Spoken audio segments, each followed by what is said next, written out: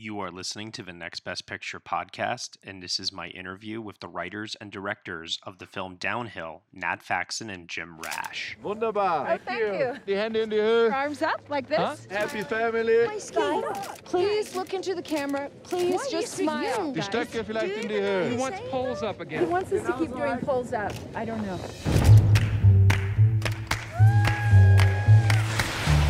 Just been through a lot lately. My dad passed away. 8 months ago. So we came here. He's still here. Here's to here. You lose a parent and the ticking gets louder. Every day is all we have. We have, yep. Powerful. Maybe we ski the beast after lunch. Pete. I don't think it'll be that challenging. It'll be fine.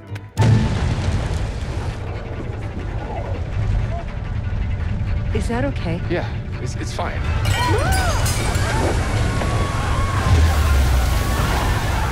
All right, everyone, you are listening to the Next Best Picture podcast. I am being joined today by writers and directors of the new film Downhill, Academy Award winners Nat Faxon and Jim Rash. Guys, how you doing today? Oh, very good. Thank you. Yes, Awesome. very well. Thank you. Yeah, your film's about to open here. It had its premiere at Sundance. And, you know, I just recently rewatched Force Majeure the other night. I actually want to start off by asking the two of you, how and why, so it's kind of a two-parter there, did you guys come to the idea of remaking Force Majeure for American audiences?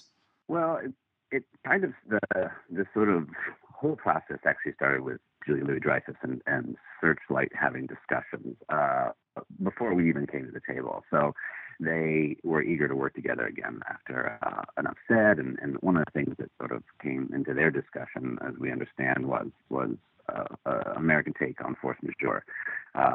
Ian Rubin, the original director and writer of said Force Majeure was curious what an American sort of version of that would be. And so they sort of started that whole idea before we came to the table. And I think on our end of the things, you know, we had seen Force Majeure. Obviously, I think I personally saw it many years before, you know, closer to when it was first out. And there was just something intriguing, although terrifying, taking that idea on of a movie that you really love. And then sort of in discussions with them, it was just sort of like there's an interesting sort of play-like quality to Force Majeure. You know, there's like this quite literally an 11-page scene, for example, in Downhill, and it's just like these two hearts, you know, something happens, the two hearts have to sort of navigate their way, hopefully, back to each other. And so it feels like if you change a couple of variables, you know, obviously they don't know you're Americans in Europe, and that adds a fish out of the water element and other things, and then also jumping into the idea of getting to work with Julia and subsequently then with Will Ferrell. So it all became sort of a larger package that seemed interesting to us. Yeah, no, absolutely. And you're also co-writing this with Jesse Armstrong. I don't know about you guys, but I'm a huge Succession fan. So what was that like partnering with him to tackle this remake? It was a dream, really. He's such a wonderful gentleman and very talented. And I think getting to work together was really fun. You know, he really did a lot of the heavy lifting early on, and then he had to go back to Succession, you know, writer's room, season 2. So at that point, Jim and I sort of, you know, took the reins from there. And it, you know, I think we were all sort of on the same page as far as what we wanted the film to tonally feel like, and sort of, you know, straddle that line between comedy and drama, and, you know, really sort of be delicate with not leaning too far in either direction. Yeah, no, absolutely. I was actually going to ask you guys about the balance of tone, because it definitely has a much more comedic tone overall than the original film. And a part of that also is the addition of the character played by Miranda Otto in this, Charlotte. Can you talk about having her be a part of the story and what she was able to bring to the film? Yeah, we sort of, you know, what was fun about having this Charlotte character, and obviously Miranda's came in and sort of whole take on it, was now that you added this sort of American couple in Austria, and there's a vulnerability when you go on vacation, family vacations, or anything, where you can get tension because no one's got a sure footing when you're on vacation. You're all vulnerable. No one's got any kind of power over this domain. And so to let Austria become a character in itself and sort of use that Charlotte as this sort of in-your-face introduction to the world where they don't really have time to catch up, which is sort of like the whole theme of it, quite literally an avalanche happens, and they're just sort of spiraling. And she also subsequently, because we were maybe a little bit different than Force Majeure, and only in the sense that, we were with Julia on board, we wanted to get into her point of view, her character's point of view within this. I think Big Force Majeure is obviously leaning heavily towards the male character and the cowardice and masculinity, a satire of that. And so we didn't want to lose that with Will, but we wanted to be able to add and muddy it up with both the sides of this couple. So Charlotte became such a sort of oversexed than she is, but also sort of no nonsense, was great to have as sort of like something that keeps throwing ideas and thoughts into Billy's head that she needs to grapple with. So that was sort of why we went down that road with her. Yeah. The character of Pete Staunton in this version here, played by Will Ferrell, is a little bit more, dare I say, pathetic than the version of that character that was presented in Force Majeure, who is much more, I think, masculine on the outside, but definitely more secure on the inside. And I'm just curious to know, was that a deliberate choice on your part to go with someone that was maybe a little bit more goofier for this version? And if so, how did you guys arrive at Will Ferrell? I think what was important to us for that role was to have somebody that has this sort of innate likability, and which Will, has in spades. And I think the role could easily be vilified, and you have to sort of, I think we strove to blur the lines a little bit of whose side you were necessarily on. Obviously you don't condone his behavior, because, you hope in that situation you would do the opposite, but you never truly know. But I think there needed to be some sort of humanity to the part and a empathy that you felt for this guy. And I think Will was perfect, because you can't help but, feel bad for him and like him. And it lessens, it doesn't weight it doesn't tilt the balance too much in her favor, and like Jim said, as far as sort of beefing up the Julia's part, to make, her also flawed, and to make those choices, that those poor choices about like sort of getting together with that ski instructor and, slight infidelity. And we just wanted to make sure that we were, by the end of the movie, sort of leaving the audience with a question of, sort of not necessarily whose side you were on, but you never quite know, what you would do in that situation or how you would react. And same, when looking at either character, I guess. Yeah. I'm going to save actually a question pertaining to that for the very, very end here. But in sticking with the cast, actually, Zach Woods, I think, is cast very much against type here. How did you guys know that he would be great for this role in particular? Zach was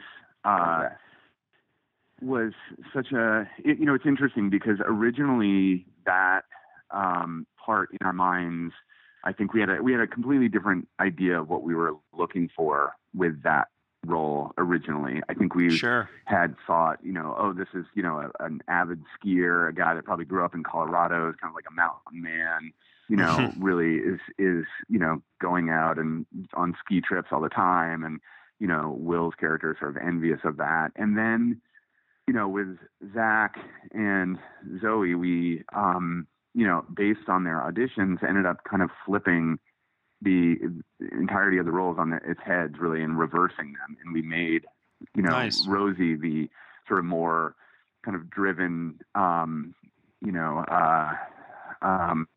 you know, traveler who wants to, you know, not have kids and to live her life a certain way, freely and sort of liberated from, you know, anything that's tying her down. And we sort of switched Zach and made him a little bit more like kind of along for the ride, but maybe not using his voice, so to speak.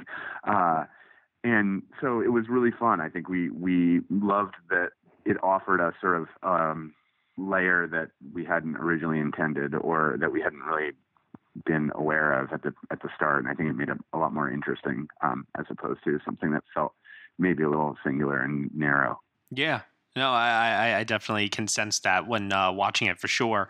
One person who is a returning cast member, though, from Force Majeure is Christopher Hivejew, who, you know, has had a lot of popularity with Game of Thrones and Fate of the Furious since then.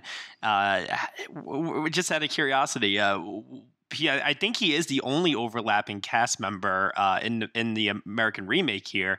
How did you ultimately settle on him coming back, and what was it like asking him to come in for this? Well, I mean, it was I credited probably Searchlight with this sort of throwing this idea out. You know, like, you know, what would it be like to have like a nod to Force Majeure, and obviously, I think it was enticing for him because it was a character not in Force Majeure. You know, right, And so he seemed, I mean, from what we know, gung-ho from the beginning, because it happened pretty fast, I think. And you know, he basically met him on the day, you know, that he came into our ski place, as intimidating as it is. And then you just realize he's a very jovial, hilarious, and fun fellow who was like so game for doing this.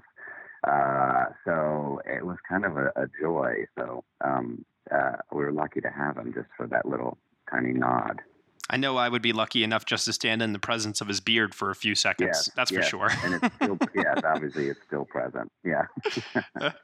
And then also too, you guys shot this in Austria. Obviously, there's a lot of weather conditions involved here, and there's some really, really stunning camera work throughout the entire film, as there was in the original film. Can you talk about the conditions of shooting on location? Super easy. Yeah. Super easy. Nice. Such a breeze to stand on an active mountain with skiers whisking by who probably don't care that you're making a movie. The benefit was we had an amazing backdrop, and then, you know, we shot everything pretty practically. We were on ski lifts, we were on a gondola, you know, rode it for 7 hours, in fact, with a quick pee break. And so we couldn't shut things down. So it was sort of like NASCAR land, where we would run in and switch the camera, you know, move the actors and get the ski lift going again, while, you know, of course, a large mass of skiers sort of were congregating, right, waiting to get on, and pretty much chanting, I doubt supportive, sort of, you know, we love movies in German or whatever they were saying, but they were eager for us to get moving. But that coupled with, you know, some weather that you had to sort of know 3 days out, you would probably, you know what was going to come. So you sort of have to be nimble with that. So it was a challenge, but, you know, all in all, it went quite smoothly despite all that, I think. Well, that's really good to hear, actually, because I, you know, as you can imagine, horror stories left and right whenever you're dealing with the weather elements. So that's really, really good to hear.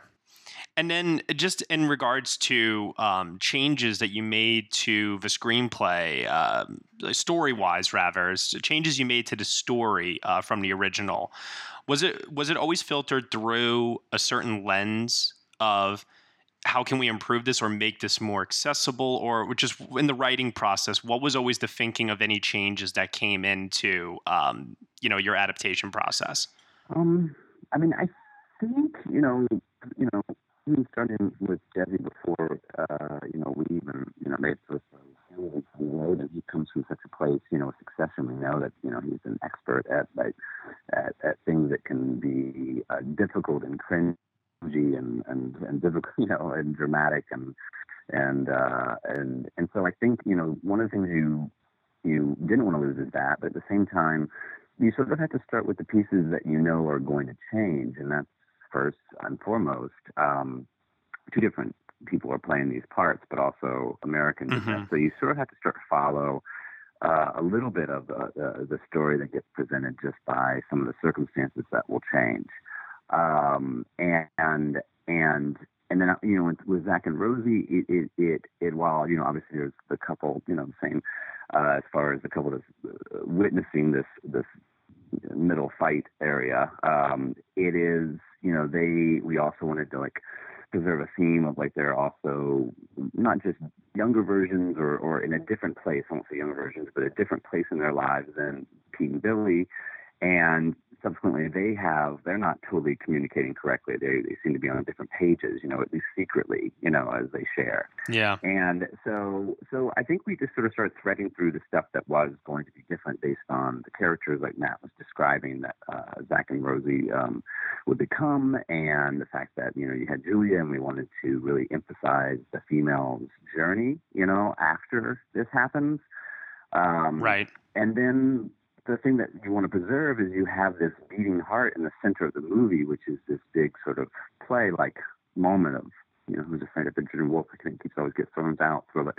But there is something to be said for this long 11-page scene that is sort of the beating heart of the movie, which is, you know, the altercation, and that's where they split up. And so you needed to protect certainly big moments like that, you know, and in order to feel like you were, you know, having fun with what was that we're all attracted to, you know, in the first place.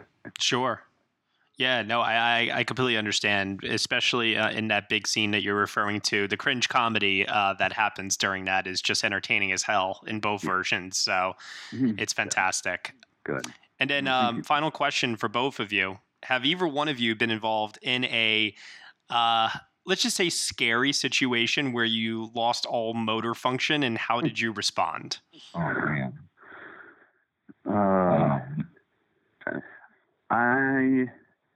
I remember I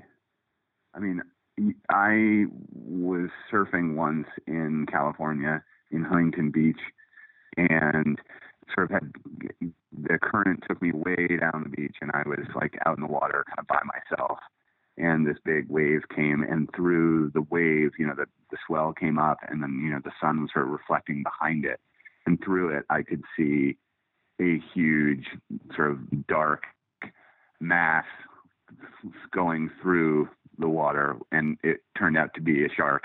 And I oh my God, freaked out and went to like catch the wave because I was just trying to get to shore, and then stood up on my surfboard, but was so freaked out and nervous that I fell off immediately, and then was like underwater, kicking all my legs and arms and like freaking out and screaming. My God. Like causing more like attention to my situation. And, you know, I thought that, you know, the end was near, but I freaked out, and like I've never freaked out. And then finally got on my board and made it to the beach and just sat there and like almost cried to myself. That felt near death, even though it probably wasn't, but it felt at the time like, you know, but that's how, my reaction to it was also sort of frightening, which was just a total panic attack and complete fear and immobilization. Yeah. I don't know if I had, mine would be not so much that I had a panic, but it was growing to a place where I thought, I don't know what's going to happen here. Actually, Nat was kind of present for it, but not at the moment. We were actually skiing. Nat, you might remember, and you had gone ahead, and I took a bad fall. Oh, yeah. I have popped my shoulder out in college, so every now and then it has popped out again, and it popped out as hit it. But I went into some very deep powder, like on the side, and it's already hard to get enough footing. You know, I kept putting my foot down, I go deeper, and I couldn't get my arm back in. So it had no support. And so I was, for a while there, it was that thing of thinking, I'm getting deeper and deeper in the snow. No one's coming down the lift. I mean, no one was coming down. I think it was towards the end of the day. Nat was way far ahead. And I luckily got it back in and was able to get, you know, figure out how to get my skis, give me some leverage to get out of it. But it was that brief moment where you're like, what if I go, I don't know, the worst, start deep into the snow and I can't get out and I suffocate or something. Anyway, Nat was probably sitting there. I don't know how long. In my mind, it was, 20 minutes. It was probably 5. Yeah. So then I skied down and told Nat what had just happened. So that's pretty much that. Well, these are examples of the kinds of situations that arise in Downhill. It is being released by Searchlight Pictures this weekend, February 14th. It's quite a date movie. I think it's a litmus test in many, many ways for people to test out what their relationship is actually like. Because at the end of the day, don't we all want to leave the theater asking ourselves questions, right? Absolutely. So Nat Faxon, Jim Rash, directors, writers of this adaptation of Force Majeure. Thank you guys so much for joining me today for a few minutes to talk about Downhill. And you guys, best of luck with everything else that you guys have going on. Thank you so much. Thank you. Appreciate it. Thank you. Yeah. All right. Take care. Take care. Hey everyone, thank you so much for listening to my interview with the writers and directors of the new film Downhill, Nat Faxon and Jim Rash, here on the Next Best Picture podcast. You can subscribe to us on iTunes, SoundCloud, Google Play, Stitcher, TuneIn, Player FM, Acast, CastBox, and also on Spotify. Be sure to leave us a review on Apple Podcasts and let us know what you think of the show. We really appreciate your feedback and your support, which you can lend on over at Patreon. For $1 minimum a month, you will get some exclusive podcast content from us. Thank you so much for listening as always, and we shall see you all next time.